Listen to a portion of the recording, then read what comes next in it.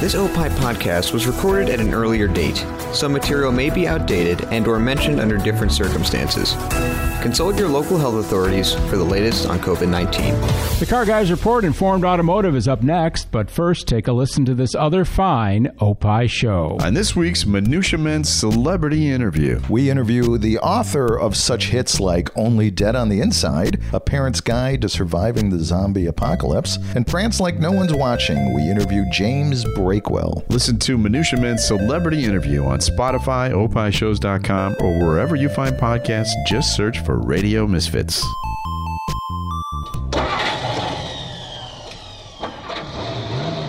The following is a Tony Lasano podcast and Opie show on the Radio Misfits Podcast Network. This is the Car Guys Report Informed Automotive. Thanks so much for taking us along for the ride. Certainly glad to have you with us. I'm Mark Vernon. Lou Costable is taking a little time off, but he'll be back soon enough. And right now we've got Roger Rexroad, our man in the field, is back on the program. We just, last episode, talked about modern muscle cars. And Roger being a modern kind of guy, we're going to take some time to talk about modern classics here on this episode of the Car Guys Report. Wanted to welcome Roger back. You're out from the field and in the home office or wherever you are at your home. We're doing this via the phone, so if you hear a few extraneous noises in the background, do not readjust your listening device. Things are okay because that's the way we're doing podcasts in this crazy world that we live in right now. But would like to welcome back Roger for taking the time out of his busy schedule, and would like to say that it's a modern discussion once again. Roger, you to me tend to be a guy that kind of likes cars that are a little more modern versus like the classics from the 50s. Am I correct in that? Because I know that you like some of the stuff that I have that's older, but not necessarily. You always talk about Corvettes and muscle cars and modern classics, and hey, you're driving a modern classic right now. What, a Hyundai XL? What is it again? It's an Elantra Sport. Elantra, that's it. Yeah. There are no classic Hyundai cars. I'm being facetious. So, but I mean, where do you feel most comfortable in your wheelhouse as far as cars are concerned? I'm very comfortable with the original formula of classic muscle cars from 1964 to 72. But I mean, my dream cars would be the old muscle cars, but with a modern drivetrain, because I want to drive them and enjoy them and not have to wrench on them because I am not mechanically inclined. Well, that's one thing that I did actually neglect to talk about in the episode we just had on modern muscle, so I'll touch on it very briefly, and I don't want to get into a big knockdown drag-out, but I've been actually talking about this fact with a couple of friends of mine and even my girlfriend. I was saying, like, I just paid, low 40s for my Challenger. Brand new car, warranty, power, safety, airbags, electronic, multimedia integration, everything you could pretty much want in a car. Why would you spend 2, 3, 4 times that amount to get a Resto-Mod? Because what are you really gaining with the Resto-Mod? You're not going to get airbags. You're not going to get crumple zones. You're going to get high-quality brakes, with a Willwood brake system. You're going to get a custom interior. But there's a lot of things you're not going to get. And really the only thing that you would get above my car is that look. But is that look really worth 3 times the price? It is, in my opinion. Really? You want me to elaborate? Briefly. With that. Okay. Well, no offense to your car. Your car go ahead. You can say anything you want. It's massive. It is massive, yeah. You park your car next to a 71 Cuda. And it dwarfs it. I want the 71 Cuda with a Hellcat drivetrain with 18-inch the Hemi rally wheels, and you can get the modern brakes. And you can get it with you can have it done up with ABS and stuff like that. Yeah. But you basically get the best of both worlds, because there is absolutely no denying the looks of the classic muscle car versus the new car. Yeah, that's just my opinion. Okay. I'm sorry, but if, like in the last episode, I said I like the Heritage Edition. That said, you give me a regular 65 GT350 in Wimbledon white with the blue stripes, and give me that modern drivetrain, and yeah, it's going to cost 4 times what that car costs.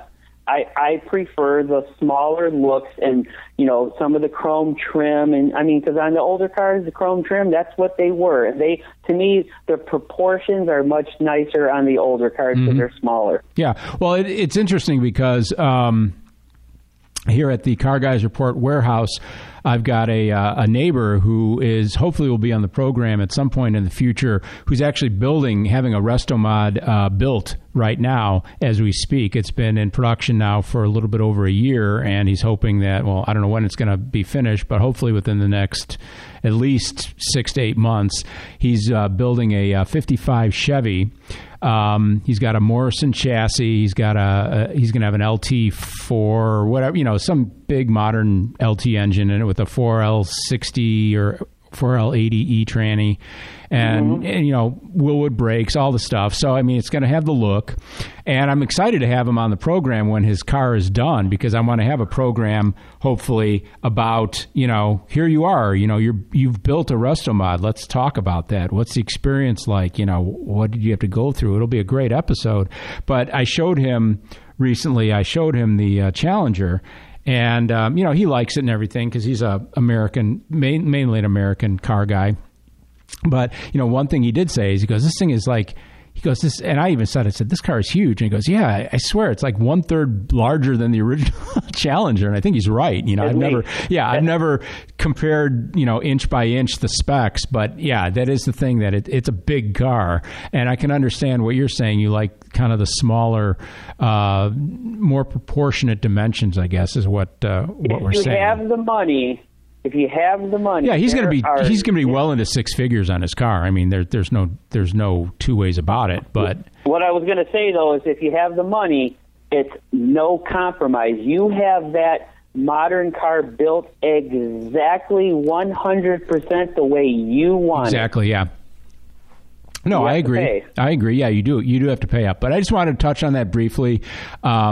And obviously you have strong opinions about it. And I have nothing against Restomods, but it's just when you really start looking at the dollar figures, that's when it really kind of opens your eyes to how much you can get in a modern car. But it is, yeah. Passion purchase. The money doesn't matter if you have it. It does not matter. Exactly.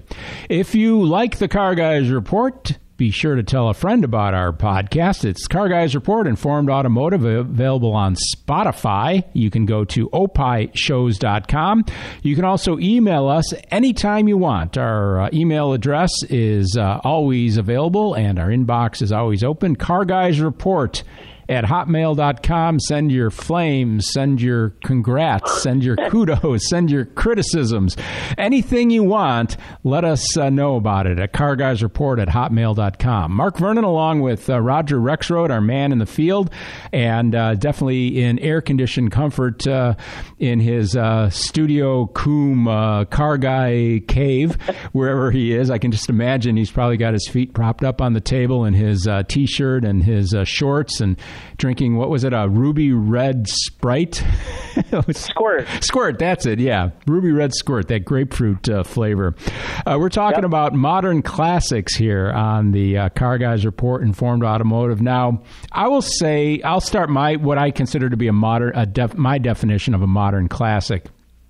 And that would be, to me, a car that's probably come out in the last, and this might be stretching it for some people, last 25 years or so, that is collectible. It doesn't always have to be totally what you would consider to be collectible, and collectability can run the gamut. It can be a plain Jane car that they didn't make very many of because it was a base model, or it can be a car that they had very limited production on. You just don't know what exactly is going to constitute collectability, but just something that, to me, there's certain things in life that are classics or iconic things, like my mom always used to say, like, you know, the navy blue blazer, and we're not talking about the truck, we're talking about the sport jacket. You know, the navy blue blazer with brass buttons never goes out of style. And that's basically true. There's certain things that just are enduring. And for a car to be considered a modern classic, at least in my definition, is a car, a model, a design that is just basically they did everything right. And this car, whether it was from a performance standpoint, a look standpoint, that it's something that is going to be enduring for generations to come. And that would usually equate with a certain amount of collectability and desirability on the in the motoring populace and the car guy type enthusiast population. So stuff that would come to mind just right away, we'll talk about this in a little bit. I mean, there's any number of the exotic cars, of course, like Lamborghinis and modern Ferraris. There's a handful of Porsches that could fall into that, maybe some Mercedes models, but then there's a lot of other interesting things which I made a slight list. I didn't do a ton of background on this because I wanted to kind of see where we're going to go with it, Roger, as far as our pros and cons. Sure. But what is your definition of a modern classic? Well, a lot of people like to use that 25-year rule, which I think you're kind of going around about a little bit. Yeah. I'll go with everybody's favorite whipping boy on our channel here, the 911. Okay.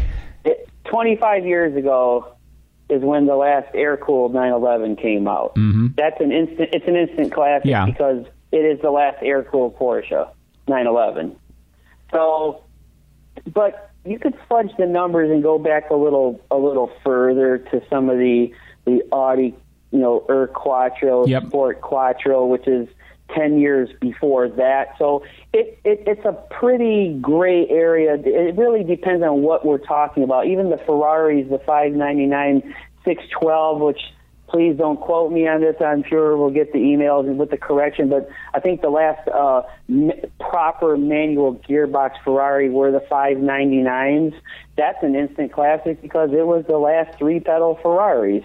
So and that's gone away. So it's really case by case what's going to be what makes it a classic. Not so much the year, but you can start with the year and then go from there. Well, I think the year has a lot to do with it, though, because things have changed so much in the last 20 or 30 years compared to a car 20 or 30 years previous to this arbitrary cutoff. But even in the last episode, we kind of both said that we don't think that a Corvette is a modern muscle car or a muscle car. It's not. I know. But we did touch on the ZR1, and to me, that's a modern classic because it was a groundbreaking at the time when the C4 came out. It was a groundbreaking design, but then they put this exotic at the time engine into it. They didn't make a whole lot of them, and they're affordable now too, which is surprising.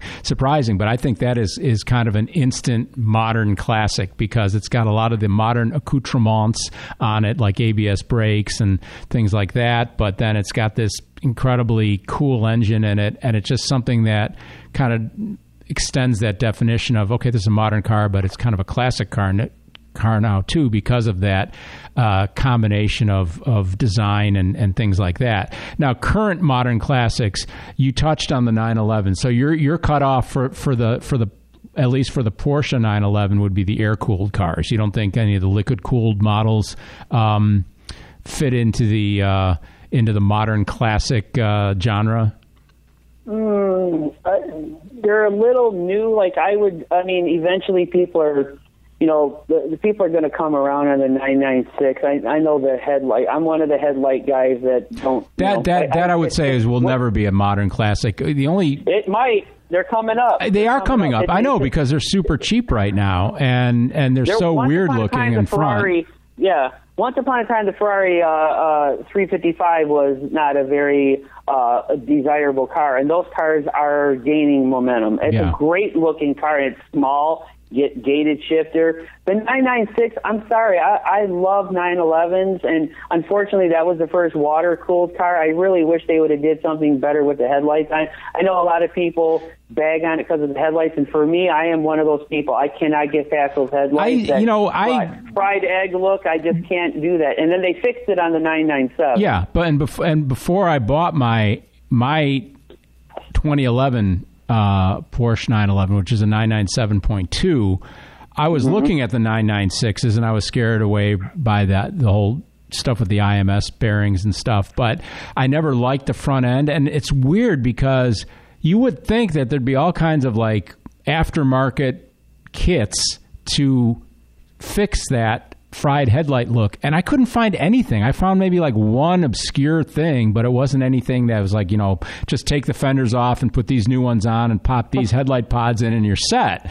And it just surprises me because that is so universally panned, and the cars, they made enough of them, and the car has been around long enough now that you would think that somebody somewhere would have developed a retrofit kit for the front end of that car, and it just doesn't seem like it exists. So that surprised me. It's going to be one of those cars. It's going to be one of those cars going forward. Like right now, there's the camp of people like myself that don't like the fried headlight look, and there's people that love it. But when you look back in history, there's been a lot of cars that we've all seen that were like, what were they thinking? And then you look, and then now you're like, hey, that's pretty cool. So maybe in 15, 20 years, it'll be more appreciated. It could be. I mean, even a car, and this will sound weird, but even a car like a Pinto and a Vega, if you look at and a Maverick, if you look at those cars now, I honestly think those cars, even though they were crap throwaway cars back in the day, they have aged remarkably well, 45, almost 50 years on. If you look at a Vega right now, it's a good-looking car. It really is. Well, you had a performance version of the Maverick, and you had a performance I'm not version talking of about the Vega. I'm just talking about just the styling, regardless of if it's a Grabber or a Cosworth or whatever. I'm just saying the actual just basic shape of those cars, those three models, I think have aged very well.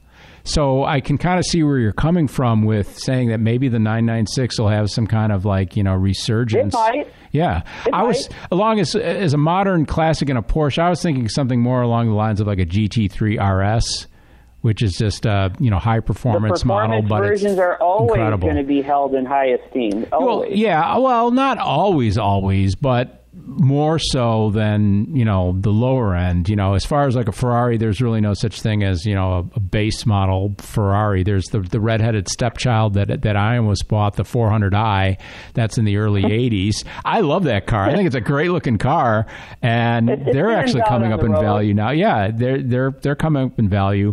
And again, so are you saying the 911 performance variants aren't going to always be acceptable? No, they will be because they're expensive, they're limited production, and there's always somebody that wants the highest, whether it's the turbo or something like a GT3 RS.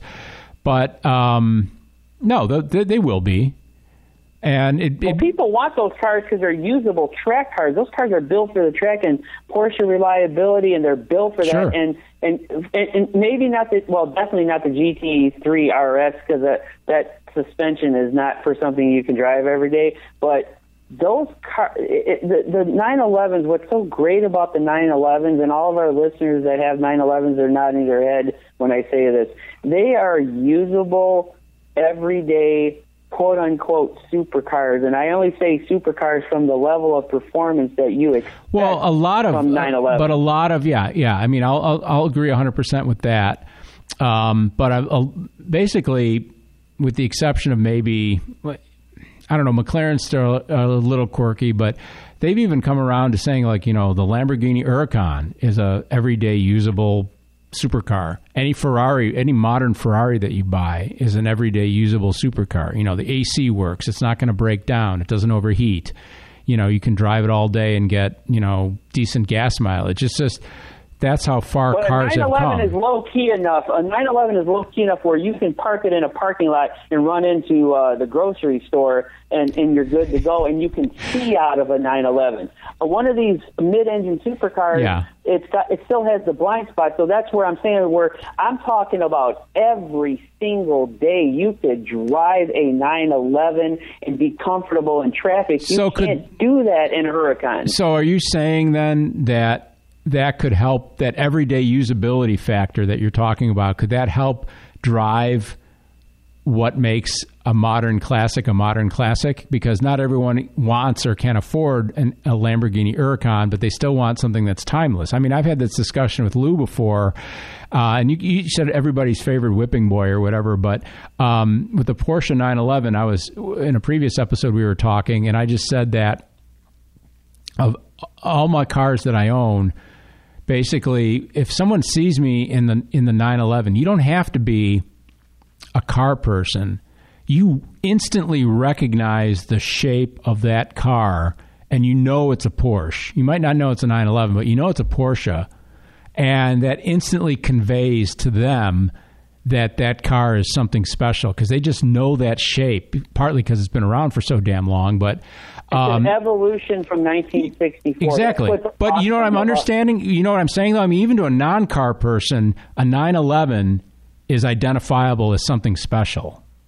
There are certain cars that non-car people would know. Like we talked previously on an episode about Jaguar E-Type. Somebody sees a Jaguar E-Type, they know it's a Jag. A Mini Cooper, 911. You know that it's just they nail the styling, and the thing that's great about the 911, and I, of course, I'm a contributor to the show as well as a listener.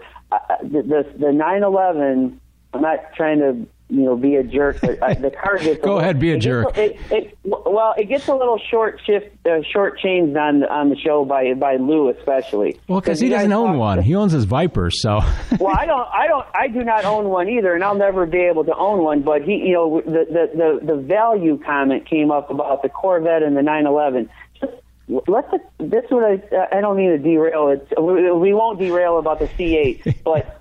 The keeping the money in your pocket, and I'd rather have the Corvette. I'll tell you what, you keep the money in your pocket and you drive your C8 and you have fun with that. And it's a passion purchase. It's a historic purchase with a 911. I really wish I could afford a 911 because they're just awesome cars. They're just iconic and awesome. And I had no idea you were such a fan, because I've never seen you drool over mine, so I'm surprised.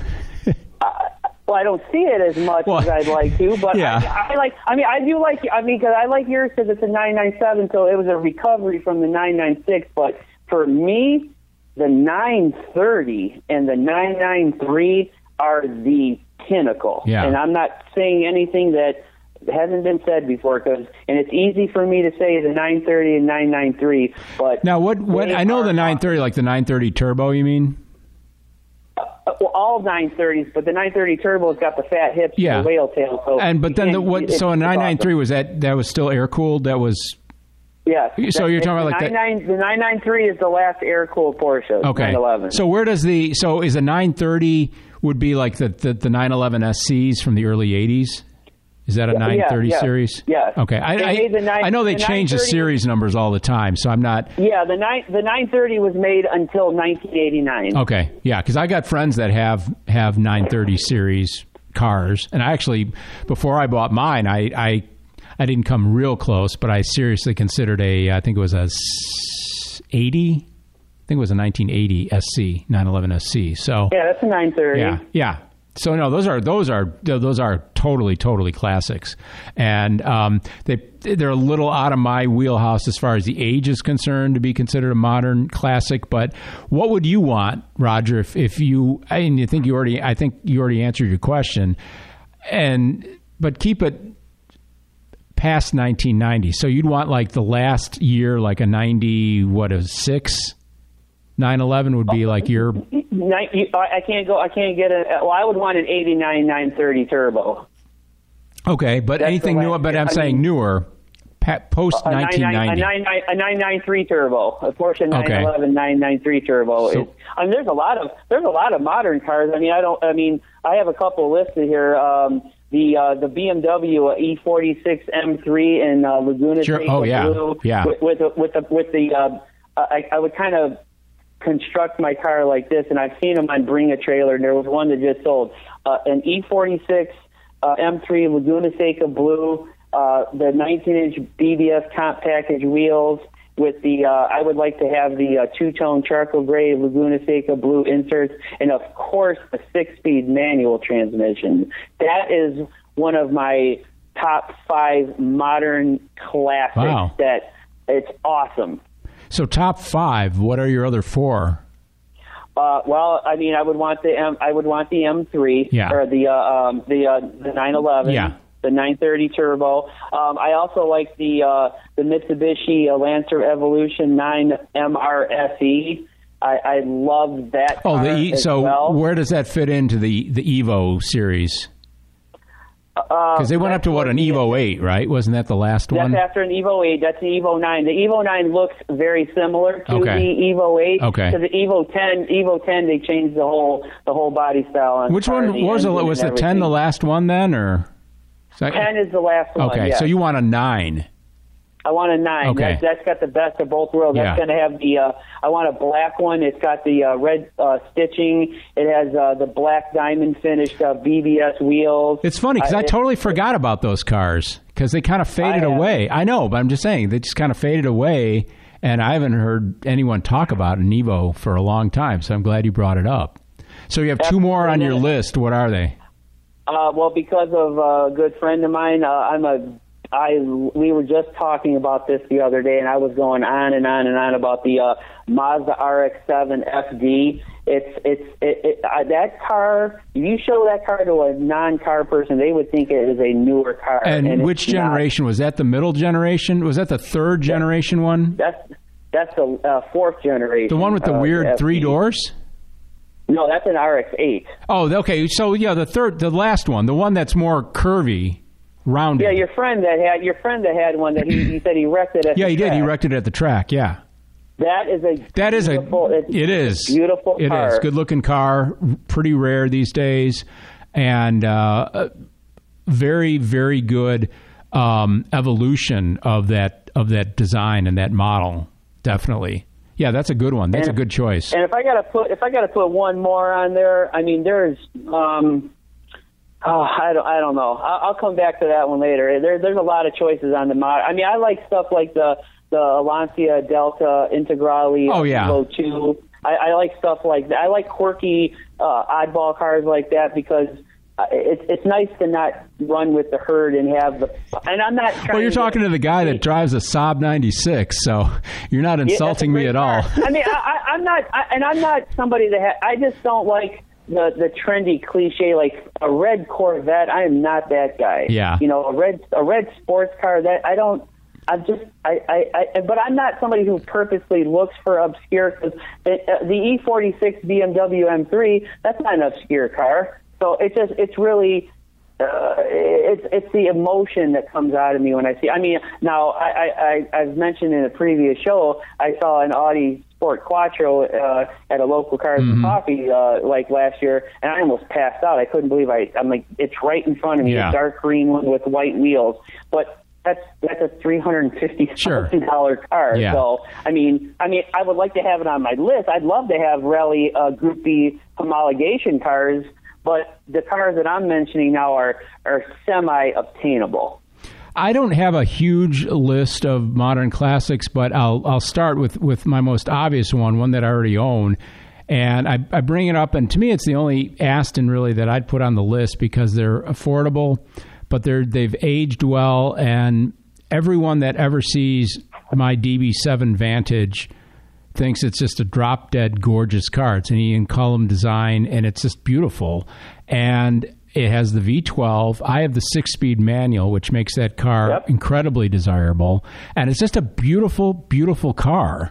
And they're cheap. So it kind of is the best of both worlds, really. You've got the performance, you've got the look, and you've got the attainability. So I definitely, that falls under my heading of a modern classic. A couple others that are American, not British, that I thought of, and cars that I've considered from time to time. The 2 variations, actually, well, there's 3 variations, but I'll focus on 2 of the variations of the Cadillac CTS-V. That was the supercharged V8 Caddy, 555 horsepower. The 4-door was okay, but I'm a coupe guy, so they made that in kind of an angular looking coupe. But then the one to really get, the pick to click, is the CTS-V Wagon. Absolutely. And people are recognizing those as a modern classic because the price is $40,000-$50,000 now on the used market for one of those things. They didn't make a whole hell of a lot of them. And they were available with a manual. Yeah, you could. I know. Well. And all-wheel drive, too, right? And they were... What's that? They were all-wheel drive, too, weren't they, in the wagon? No. The V cars were not all-wheel drive. They weren't? Okay. Only the 3.6 V6 was all-wheel drive. Okay. For some reason, I thought they had all-wheel drive in the coupe or the wagon, but regardless. No, they don't have an all-wheel drive. Okay. They don't have an all-wheel drive system that can handle that power. Yeah, okay, I know, because it's incredible power. I just think that's a really cool-looking car. I also like, absolutely, and a lot of people might not agree with this, is the Holden-derived Pontiac GTO that came out in the early 2000s. Kind of a bland-looking car, but it had the nice V8 in it. That's kind of a sleeper car, a car that kind of came and went real quick. I think that's a modern... 3 model years. Yeah, that's a modern classic as far as I'm concerned. But Mark, don't you think there's something about an understated car? Because really, I like understated cars, though. That's what I'm saying. The E46 M3 is, I don't think, is a particularly flashy car. No, it isn't. It's a beautiful car, and I always thought the GTO was a great looking car. And these people that would say, "Oh, it was an oversized Cavalier," I'm like, get out of here with that. No, not at all. The car doesn't look. No. I know why they think it looks a little bit like a Cavalier, just like the silhouette with the way the quarter window is shaped. But that car doesn't look anything like a Cavalier. I've never gotten that feeling about looking at it. No. And another quirky car that I put down on my list would be the Saturn Sky Pontiac Solstice, which was the two-door coupe that was pushed by what's his name, Bob. My mind is going blank right now. Bob Lutz? Lutz, yeah. That was Lutz's like little pet project. But the one to really get is the GXP Coupe. That was this funky Pontiac Solstice GXP Coupe. Yeah, I know. They're very rare. They're really cool looking, though. You got to admit. And they're wild. It's a fix for our listeners out there listening. It's basically a what they would call like a fixed head coupe. Yeah. Because it was all one piece. It's something I really wish Mazda would have did with the Miata, and they have that new one now with and it doesn't look as. I mean from the factory. They made Mazda made a prototype one, but the GXP though is more of a fastback though, and it's a fastback. Remember the oddball what was it, the Z3 coupe or whatever you're talking. The one that you see a lot of them. They have the little dog cage thing in the back. It's called an M Coupe. M Coupe, yeah, that's an oddball car too. But they're not as sleek looking as the GXP. But they didn't make a whole lot of them. I'd rather have one than the GXP. Yeah, I mean, because it came as an M edition, and it had the performance, has these huge tires on it. It's an odd looking car, but it's surprisingly interesting, when you see one. A couple other ones, I'll throw a couple out because we're kind of talking. We're going to be similar format to what we did with the Modern Muscle. We're going to talk about the U.S. stuff, and then we're going to touch on Asian stuff, although we've already talked about European stuff. We'll talk more about European than Asian. But how about the PT Cruiser and the Chevy HHR? Because they kind of came out. Never? You don't think those are modern classics at all? Really? That's for the Winga-Dinga crowd. A PT Cruiser? Oh. I wanted one when it was new. See, everyone wanted one, but and the PT Cruiser was out. They were popular. It was out before. Yeah, it did better than the HHR, the Heritage High Roof, but from Chevy. But I actually think the Chevy HHR will.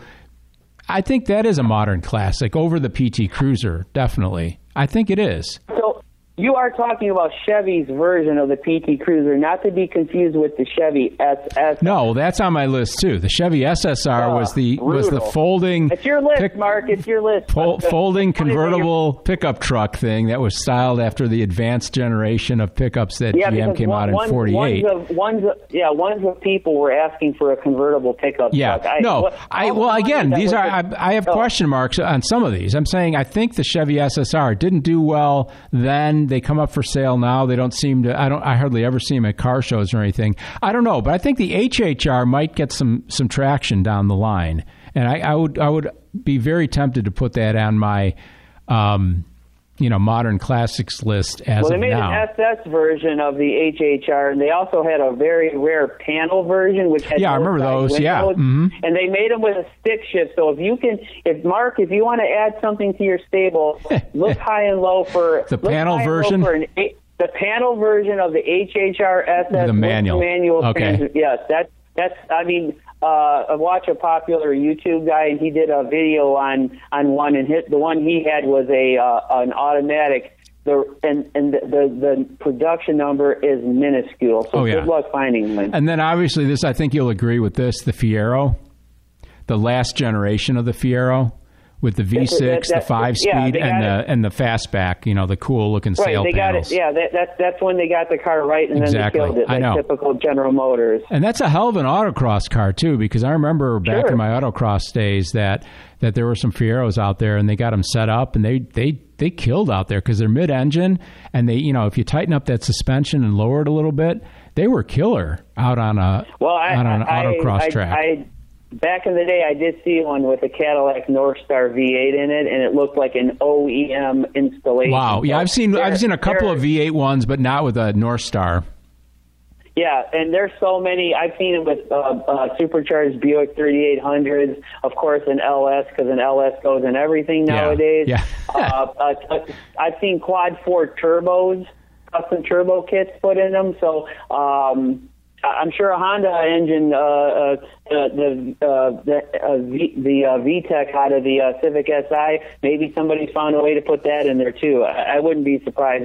And why is that? Because they're cheap to acquire? They're reliable. And they're reliable. No, I'm saying the Fiero itself. They're cheap to find, so you just yank the engine out, the Iron Duke 4 or whatever, and drop in something else. The base model had the Iron Duke, and then the GTs had the 3-liter V6. Yeah.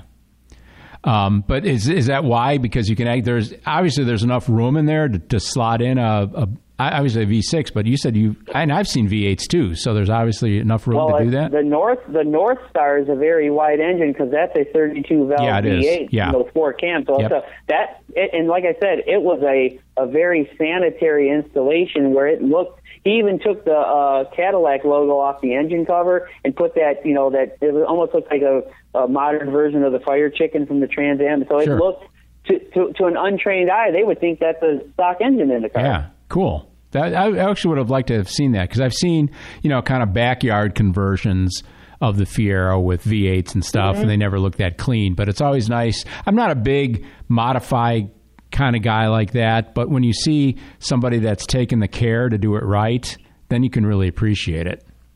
That's right. And we're at the point in the program where we're going to talk about a car that was either recently sold or still for sale online. And this one comes from Bring a Trailer, which we always like to talk about here on the Car Guys Report. And Roger, you'll like this one because I thought it would fit in with the modern classics that we're talking about right now. This was a 2004 Porsche 911, so it's a 996, but it was the Targa. And that's when Porsche had remade or reimagined their Targa roof into a basically sliding glass roof that would slide back into the rear window. So it wasn't the old Targa of yore with the roll bar and the separate black plastic piece that you would remove. It was one of the first cars with like this all-glass roof and the retractable roof. So it's kind of and they still make that Targa style now with the retractable glass. This one had 66,000 miles. It was Arctic silver with a gray interior. It was a 6-speed manual, which is nice, and purportedly one of only 508 that were sold for 2004. And on Bring a Trailer, this one sold for $26,000. So I wrote down not bad. I don't know if it's necessarily super well bought, but it looks good. It's a relatively rare car, and I think you're kind of saying that 996s might come up and start getting a second look. And I think since this one was a Targa, a lesser known or lesser available variant, I thought it was pretty well bought at $26,000. The car looks clean, and you don't see the Targas out there that often. And when you do, they're cool because you just see all that glass and the way the roof slides into the rear over. Actually, I would I think it does it under the rear window, but it would have to be under the rear window. They're a pretty rare car, but I mean, it's not really a Targa in the true. No, but that's sense of the no, name. it isn't. It's not that, but that's what. I mean, it says Targa right on the car. I mean, that's unfortunately what Porsche has made the Targa into. Right. Yeah, it's not a Targa in the true sense, like the Targa from the 70s, and where the 70s one had that glass that wrapped around, and then you took the Targa top off. Yeah, you had the big silver steel hoop panel. Yep. Yeah. Yeah. Well, the new ones are back to that, and they are spectacular. They have the hoop, but they don't have. They still have the sliding glass, though, don't they? Yeah, you go on YouTube and watch how all that works. But it looks more like a Targa, is what you're saying. The new ones, yeah. Well, yeah, and the one thing because this one looks like a hardtop, actually. You know, it's got the roof rails. Targa, the 996 Targa doesn't really have anything to do with the current one. I wish they would have called it something different. Yeah. It's not a Targa in the true sense of the word. No, but they were just carrying on the heritage of the name, so that's what they wanted to make sure they were doing. If you like the Car Guys Report, Informed Automotive, be sure to check out some of the other programs that are available on the Radio Misfits podcast network, like the show Minutia Men. It's an Opie show. Our good friends Rick Kempfer and Dave Stern are consumers of worthless information, and boy, do they do it well. Listen as they share their newest worthless information on their podcast. It's called Minutia Men. It's available on Spotify, opishows.com, or wherever you find podcasts. Just search for Radio Misfits, and what do you know? That's where you'll find us. This is the Car Guys Report, Informed Automotive. Mark Vernon, along with Roger Rexroad, our man in the field. Lou Costable taking a little bit of time off, and we've invited Roger into the remote studio here to talk about all things automotive. We had a great previous episode on modern muscle cars, and now we're talking and ruminating about modern classics. We touched a little bit on European modern classics, Roger, already, but obviously, there is some crossover between what we talked about in the last episode and what we talked about here, because we're talking about, European modern classics could be, a lot of the Mercedes-Benz AMG models, a lot of the BMW M Series, but it doesn't always have to be, like we were saying, the sport models or the high performance models. There's a lot of neat, like a mid '90s or early '90s BMW 5 Series, like as a base model with just the big straight six in there, or maybe I think they were still making or still selling diesels in the U.S. at that point. Just some of the more quirky stuff like that, I think, could have. A lot of collector or modern classic type provenance. One that I wanted to mention is the Bentley that I had. I had a 1994 Bentley Continental R. Now, that's obviously pre-Volkswagen, so I always referred to it when I'd be at a car show as, this is a real Bentley. It's not just, designed in Germany and built in England. It was designed in England and built in England. And mine was the Continental R, which was the two-door coupe. And they only made 100 of those a year for about a 12-year span. They made several variations. They made a couple of wide bodies, some funky like T-top, Targa-type top things, and things like that. Mine was just basically a base model, if you want to call it that, Continental R. But this is a unique car just because it was a two-door. They're cheap. They're available. They're kind of a pain in the ass with maintenance, but I didn't have mine for too long. I think I kept it for 3 years because I wanted the experience and everything. But I think that's a modern classic. It's got the real. Hold on, real quick. I just thought about this. The really hot one is I think it's the Mulliner. Yeah, it's got the wide. It's got the wide body, which is cool. Yeah, it's cool looking. Those cars in person for our listeners? Look that car up. That's something. It's akin to the wide body Challenger and the wide body Charger. Absolutely. Yeah, it has a really badass look to it. Yeah, exactly. No, it does. It does. And those go for a little bit, obviously, more money than the bone stock plain Jane Continental R's. But even though they only made 100 a year, there's always a handful for sale. At least on Hemmings. I see them on Hemmings. There's usually 2, 3, 4, 5 of them for sale. Some people asking, way more than they're worth. But definitely, if you're curious, I think that's definitely a modern classic. I already talked about the Aston Martin DB7 that I have. I think that, among all current Astons, negating any of the Zagato models or any of the stuff that's in the stratosphere. I think the DB7, since it was the most mass-produced Aston at the time, I think that is a modern classic. It just has the look and it has the proportions and things like that. Modern Mercedes, I don't know. I mean, could you call and again, I don't want to sound like a broken record, but I will because, hey, this is my podcast and I'm going to do what I want. But my E-Class coupe, I think an E-Class coupe or the big S-Class coupes are modern classics because there's nothing like a Mercedes coupe with a big-ass engine in it, whether it's a V8 or a V12. I think those are classic cars, and they don't sell them in huge quantities. So again, even like a BMW, how about the 8 Series from the late 80s, early 90s with the V12s? Those are picking up some serious traction. And they made the V8 in that car as well, too. What do you think of those? Those cars look like concept cars going down the road when you do see the front end with the low kind of hood and the smaller headlights and stuff. Like the wedge. Yeah, the wedge. But going back to your car, the thing that's kind of unique about your car, you don't see them on the road a lot, is your window configuration. You could probably talk to the audience about that. You're talking about the Mercedes? Yes, your Mercedes. Yeah, they made a big deal about Mercedes in the brochures, and this is something that they've done for a long time. Is they've always said that for since 1950 or something, Mercedes has always had a coupe that's a true hardtop, and they made a incredibly big deal, and I appreciate this because it always bugged me when you buy a car and the rear windows don't go all the way down; they stick up like another 6 inches because of the design of the well or the door or whatever. And Mercedes with the E-Class coupe in the not in the owner's manual, in the brochure, they make a point of saying the rear windows go all the way down to give the classic, timeless Mercedes-Benz true hardtop look. And when you roll the windows down on my car, the front window's all the way down, the back window's all the way down. It's a true hardtop. There's no center pillar. You see the arc of the roof rails in this beautiful sweep going all the way from the A-pillar in the hood area all the way over the top of the car into the trunk area. And it's a spectacular looking design. And I love that because you just don't find that many true hardtop cars anymore. Hardtop meaning no B-pillar. It's just amazing.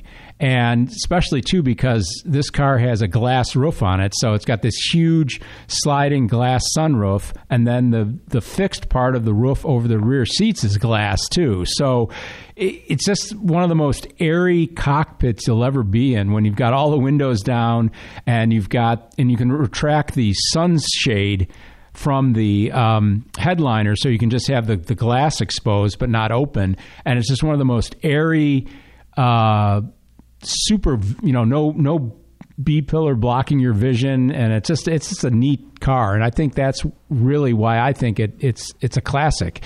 And then the neat thing is they don't make them, and Mercedes is not going to offer, or hasn't offered actually for a couple of years now, a V8 in that car. And they're not even going to sell the E-Class coupe in the U.S., too, starting next year. Because Mercedes recently announced they're cutting certain models out of their lineup for the U.S., and the E-Class coupe is one of them. So you can't even, let alone get a V8 E-Class coupe, you can't even get an E-Class coupe anymore starting in 2021. So there you go. Modern classic there, Roger, all the way. Absolutely. You don't think, how about your Fiat Abarth that you had, the 500? Do you think that could ever? Nope. No? Why not? Nope. Play along with me here.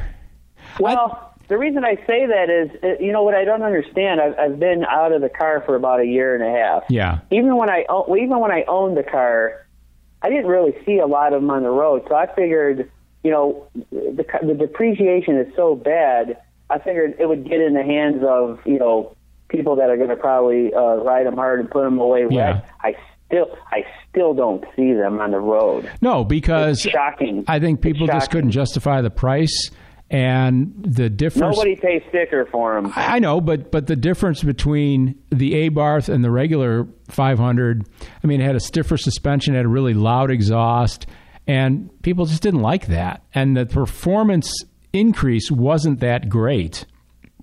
So I think that kind of held it back. I think as a quirky kind of under the radar thing, though, down the line, I actually think that could be considered a modern classic. You think the performance difference wasn't great between a base model and a Abarth at 60 horsepower? I know, but that's before. I'm talking. They had the base model, which was when I bought mine in 2012. Actually, I bought mine. 101 horsepower. I know, but then they brought out the turbo, which is what I have in my new one, which is 135 horsepower. That bridges the gap. Yeah. 135 horsepower. No, I know 160 to 100. I know that's a big difference, but I'm just saying. Yeah. Oh, yeah. But they brought the turbo out only a couple years after. I bought my car, and they're still offering the Abarth. So between the turbo, which became the base model, and the Abarth, there's only 30, not even 35. There's 25 horsepower. So it's not a huge gain in power. Plus, you've got the really loud exhaust and the stiffer suspension and things like that I just don't think a lot of people could see the difference. So again, it'll be a curiosity. It will be, yeah. It could be one of them cars that people forgot they made, kind of like, do you remember the Dodge Caliber SRT4? Yeah, that's an oddball. So you don't see a lot of them around. Like, everybody knows about the Neon SRT4, but people kind of forget about the Caliber SRT4. So I think that Caliber SRT4 is going to be one of those. That's going to be the more desirable, obscure, modern classics over the Abarth, because it's funny that you bring. Go ahead. Oh no, I just think that it's. I don't have the production numbers of both cars, but I just think the Caliber SRT4 is much more obscure. Yeah, it's funny that you mentioned the Neon and the Caliber, because I've never driven the SRT versions of those, but many moons ago, back in the mid-'90s, I had a Dodge Neon as a rental car in California, and I really liked it. It was a good car. It was nimble. It was roomy. It handled well. It looked good. And then about 10, 12 years later, I had a Caliber as a rental car, because the Caliber is what replaced the Neon. Totally different car. I mean, the Caliber was almost like a crossover, because it was kind of higher roofed and stuff. And we just had a base model as a rental car. I didn't have it rented as long as I had the Neon, so I didn't get it that much of a feel for it. But it was okay. It was just kind of bland, kind of forgettable. But the Neon, though, I really do have kind of fond memories of that car. And that's a modern classic, especially the two-door. The two-door SRT. Rare. Yeah, that is a... Well, they didn't have an SRT two-door. Well, they had an ACR two-door. They had, because one of them had the turbo in it, right? That's the SRT4. Okay. That's only in the sedan, but they did have an ACR two-door. But you're talking about the Caliber and how it looked like a crossover. Yeah. So you'll get a kick out of this, and the audience will too. I always thought the Caliber looked like a Durango and a Pontiac Vibe had a baby. Huh. To me, it kind of looks a little bit like, what became like that Dodge Journey, I think. Yeah, there you go. Like the Journey younger. It's just a weird, just a weird car. And I don't even know how long they made that thing. Not very long. It seemed like only a few years. How many years they made it. The SRT4 version, they took the brakes from the Chrysler 300 and put it on the front of that car, and they put the 17-inch wheels on it, and it had, I think it had like 260 horsepower with a manual transmission only. It was hot, and they had the Stage 2 tunes from the factory for it. So keep your eyes open for like the people that partaked in the over-the-counter hop-up part, as you would probably call it, and those will be the ones that people are going to be like, oh, I didn't even know that existed back then. Yeah. Well, getting back real quickly to that the Neon ACR, I kind of vaguely remember that was the two-door performance version, but what did they do to the engine? I don't think they did. I'm not that very well versed on that car. I just knew they were usually, I think they were all white with blue trim. Blue, I kind of remember that. They did make an ACR Neon SRT4 as well, but the coupe, they did make an ACR version. Okay. They probably did a little bit to the suspension, but they got more into it with the Neon SRT4 and the ACR version of the SRT4 Neon. That's interesting, though, because those are like two cars, the Neon and the Caliber, that just fell off everybody's radar, I think, and then don't be surprised. No, they fell into junkyards. That's where they fell. Well, but I definitely think the Neon, though, certain versions of the Neon, like you said, like the SRT, that is, I would definitely stamp that a modern classic. I would, just because it's unique and it's attainable and it just kind of fits that category. It's going to be a classic down the road when you start seeing them show up from time to time. Like, well, they're already 20 years old. I mean, that's just it. I know, but you don't see them at the car shows. But if you see, like, there's another popular YouTube guy channel that I follow, and they were at the Chrysler Nationals, and somebody had a tan and brown Dodge Omni 1985, and it was like time capsule. That was an absolute throwaway car back in the day. But when it shows up at a show, you're like, how did this car survive without rusting into the ground and being thrown into a junkyard and took the metal and made a refrigerator or something out of it? You know, but it's going to take time on the Neon. But I know what you're saying. Like, we're all, the audience is laughing their ass off with you saying that the Neon is going to be a modern classic. But give it another 10, 15 years, and when you see a car like that show up at a car show, you'll appreciate it more, because it'll make you smile, because you're like, man, I never thought of this being a classic, but now here it is at a show, and it's like you wake up and you're like, man, that car's 30 years old or 35 years old. It's like, well, it's kind of like what we're seeing now with, like Chevettes. And even, Vegas, Pintos, but Chevettes are starting to show up now in that category. And like Gremlins have been around in that category, and Pacers have been around in that category for maybe 5 years, even though they're older from the 70s, but they're now 30, 35, 40 years old, and people are going, I forgot all about that. You must have the last Pacer ever made, or the last one on the road, because you never see them anymore. So you just don't know. See, that's the true collector type car, is something that you never thought would be collectible, and then come to find out it. Like you referred to the Bring a Trailer on previous episodes on what somebody paid. Didn't you say somebody paid like $40,000 for a Pacer? I think 30,000. I think it was. Yeah. But that's incredible money. I know, and we're going to be seeing more of that as time goes on, and that's why I wanted to highlight that, because it's like, here's a car that you would never think would be collectible, A, and B, get that kind of money even if it is considered collectible. And here's someone ponying up $30,000 for a Pacer. It was an X though, so I think that's what made the difference. So here's the thing: until they get a very reliable time machine, that's the only way you're going to be able to go back in time and get a car. And here's the other thing, and you hear this term a lot: you can't restore it for what you bought it for. No, of course not.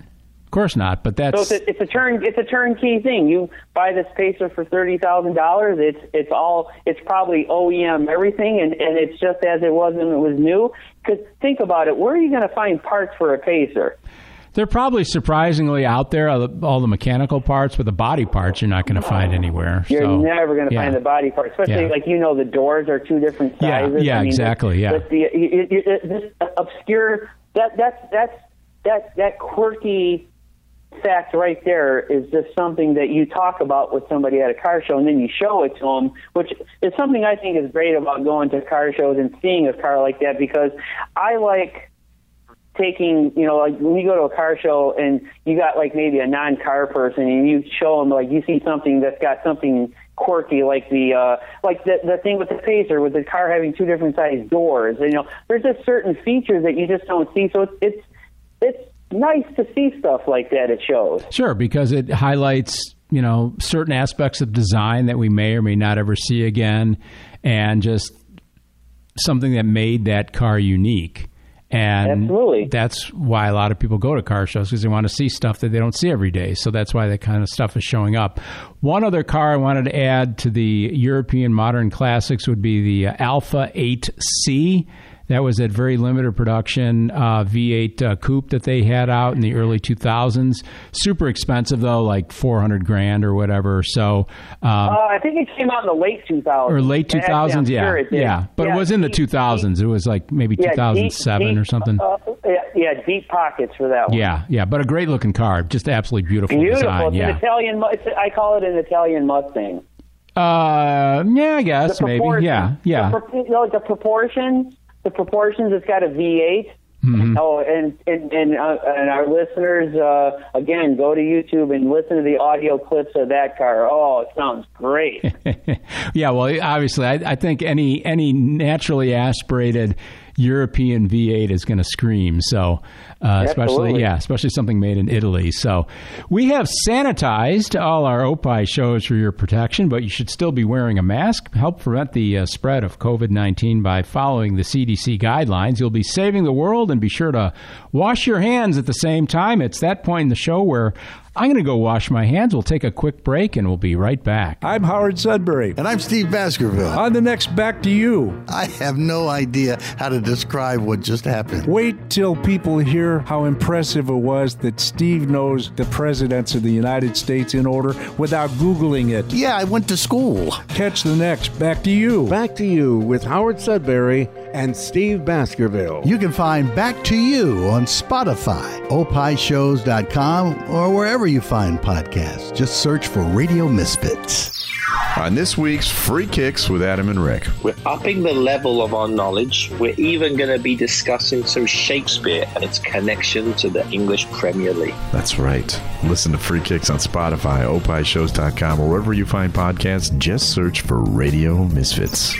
And we're back here on the Car Guys Report, Informed Automotive. Mark Vernon, along with our man in the field, Roger Rexroad, for the second of two special episodes that we've been doing with Roger. We started out with modern muscle cars in the last episode, and this episode we're talking about cars that we think are or could be modern classics. And I'm kind of pegging the definition at 1990 and beyond that. Post-1990 for a modern classic. We've touched on U.S. and European classics. Wanted to kind of follow the same format we did with the modern muscle.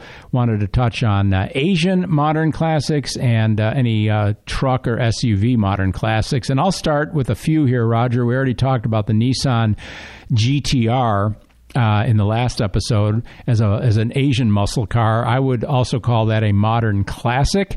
And then there's cars that are now, since cars only have to be 25 years old or older to import into the U.S. now without any hideous paperwork or things like that.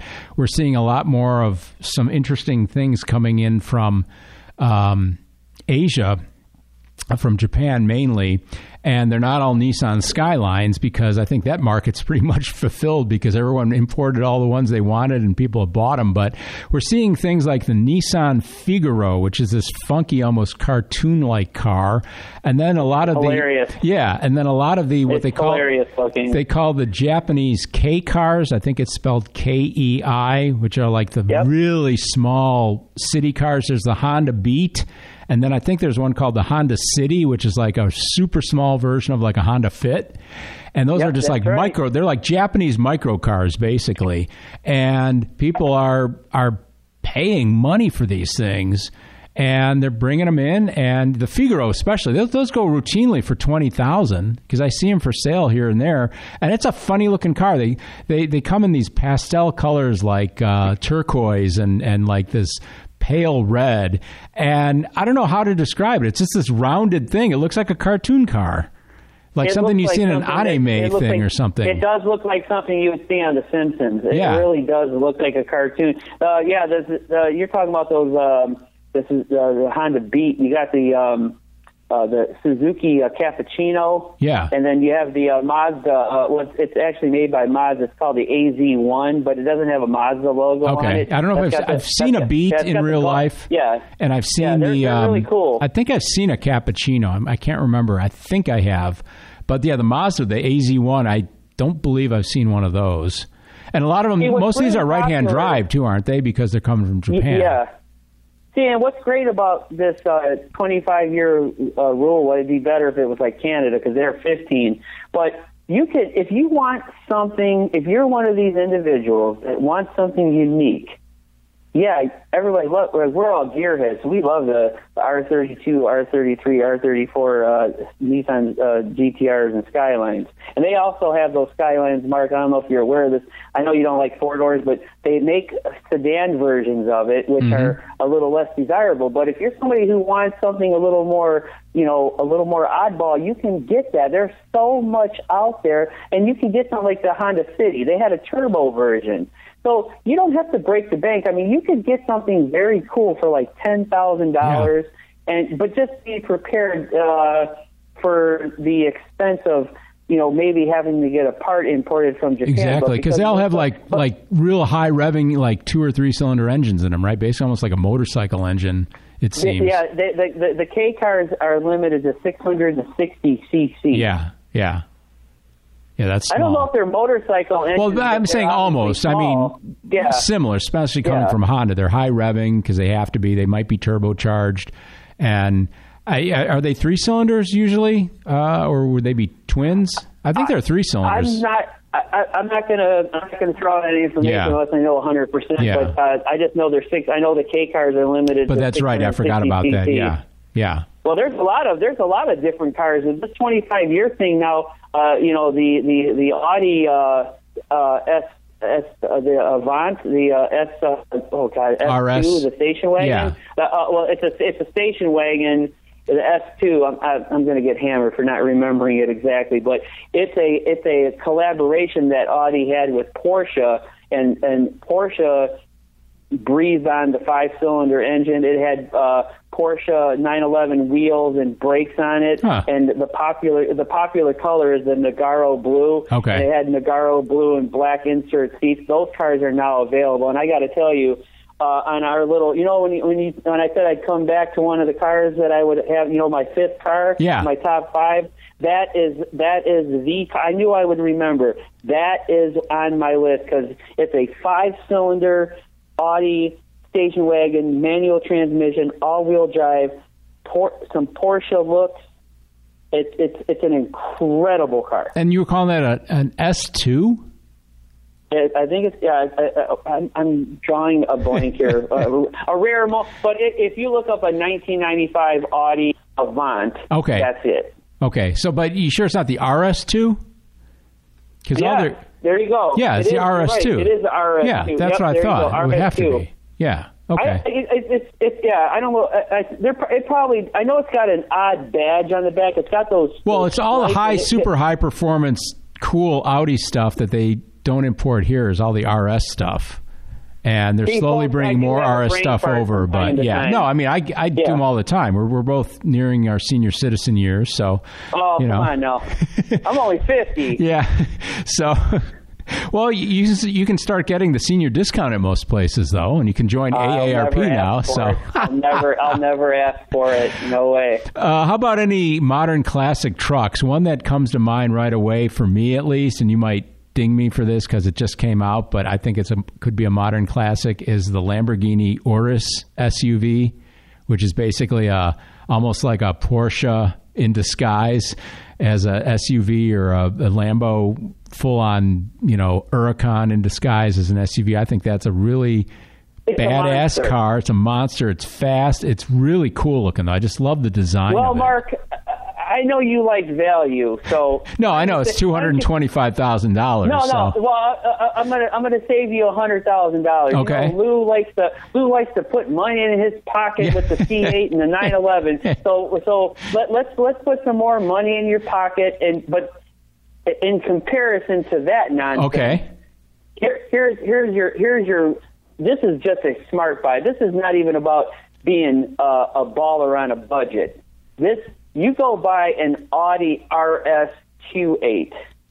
That's what you go and buy because that has 60 less horsepower for $100,000 less. Yeah. That's just and listen. Make no mistake. The RS Q8 is a great looking car. Does it have the killer looks of the Urus? No, but it does have and Q8 on the road looks awesome.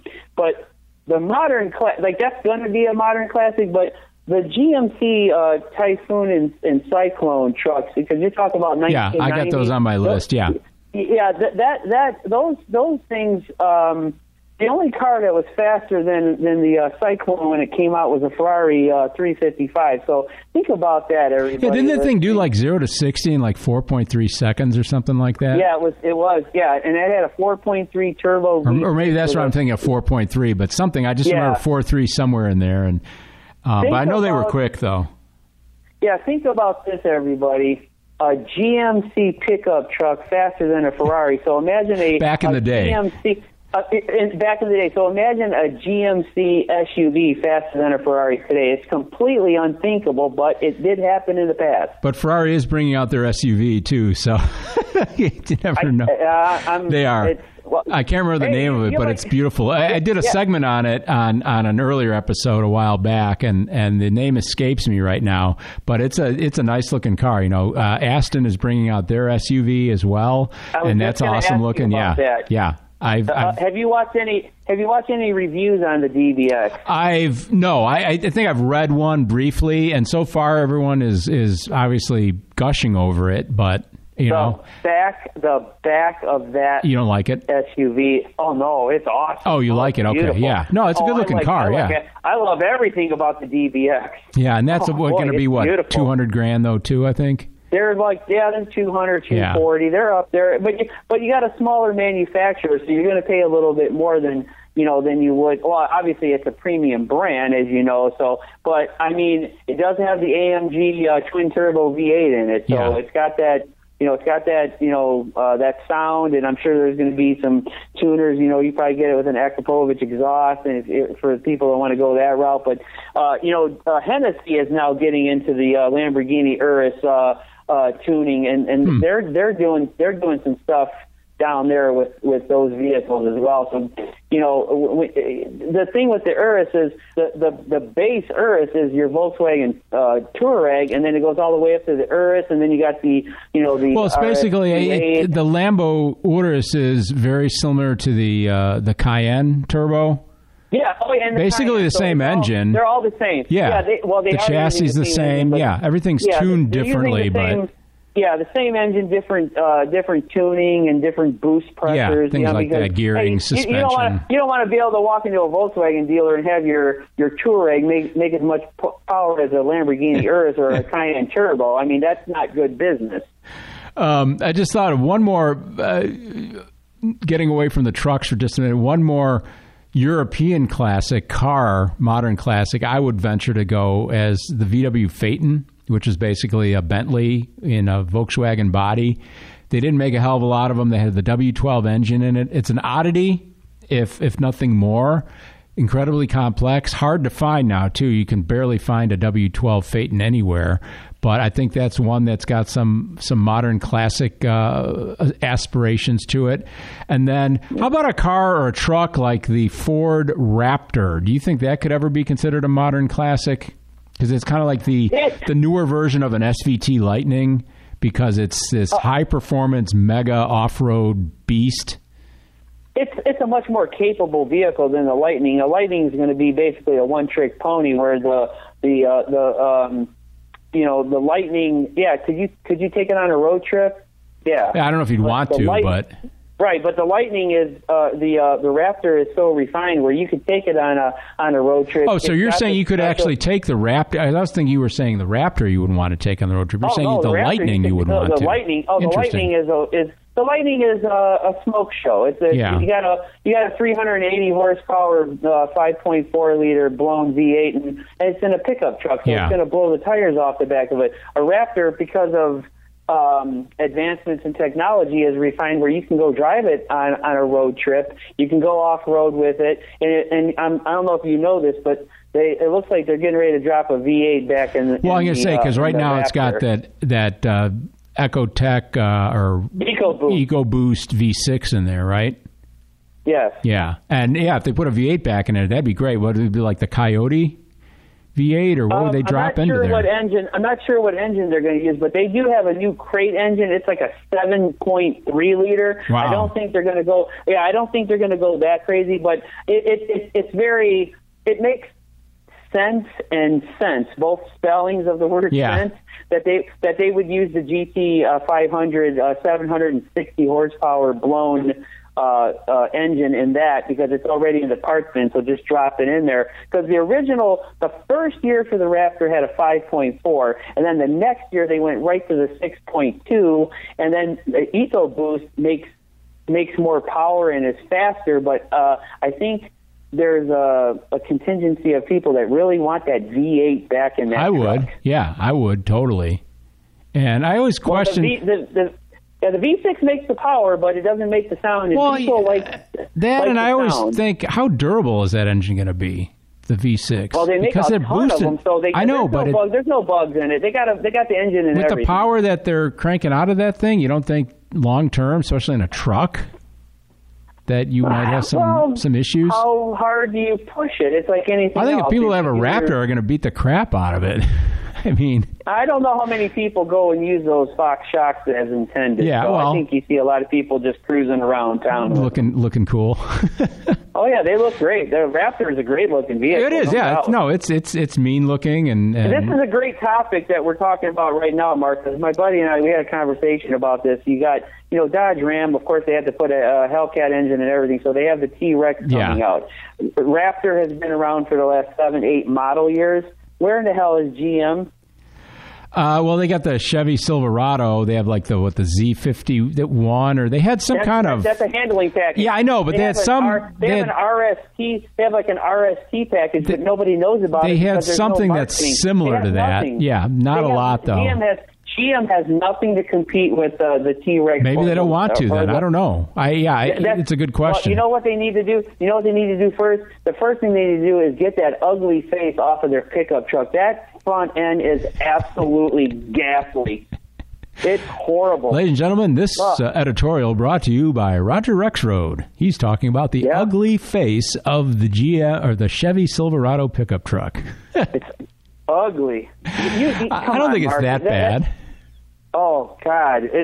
I'm never going to own one, so I'm not worried about it. You know that movie Goonies, where they're like, "Hey guys," that's what the front end it looks that front. Okay, if they've been getting their ass kicked since 1977, the F-150 has been the best-selling vehicle.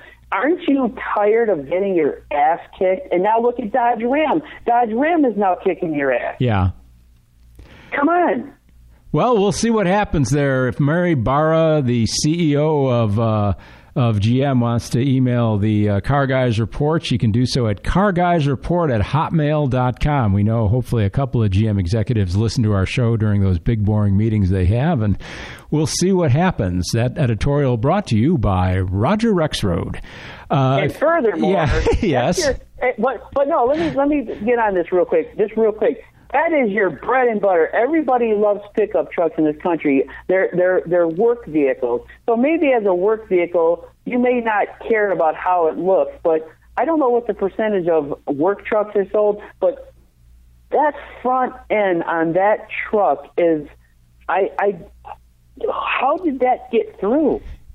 I think it's just because everyone started making these, Dodge basically started at Ram, back in the 90s with the kind of semi-truck styling up front. Dodge Ram truck, yeah. And I just think everyone's been trying to emulate that, ever since. And it's like almost like mine is bigger than yours thing, and they're each trying to up the ante every time. And before long, I think we'll just have a front end that's nothing but grill. There'll be no hood, especially when the electric cars come out, electric pickup trucks. There'll be no hood, just a giant grill.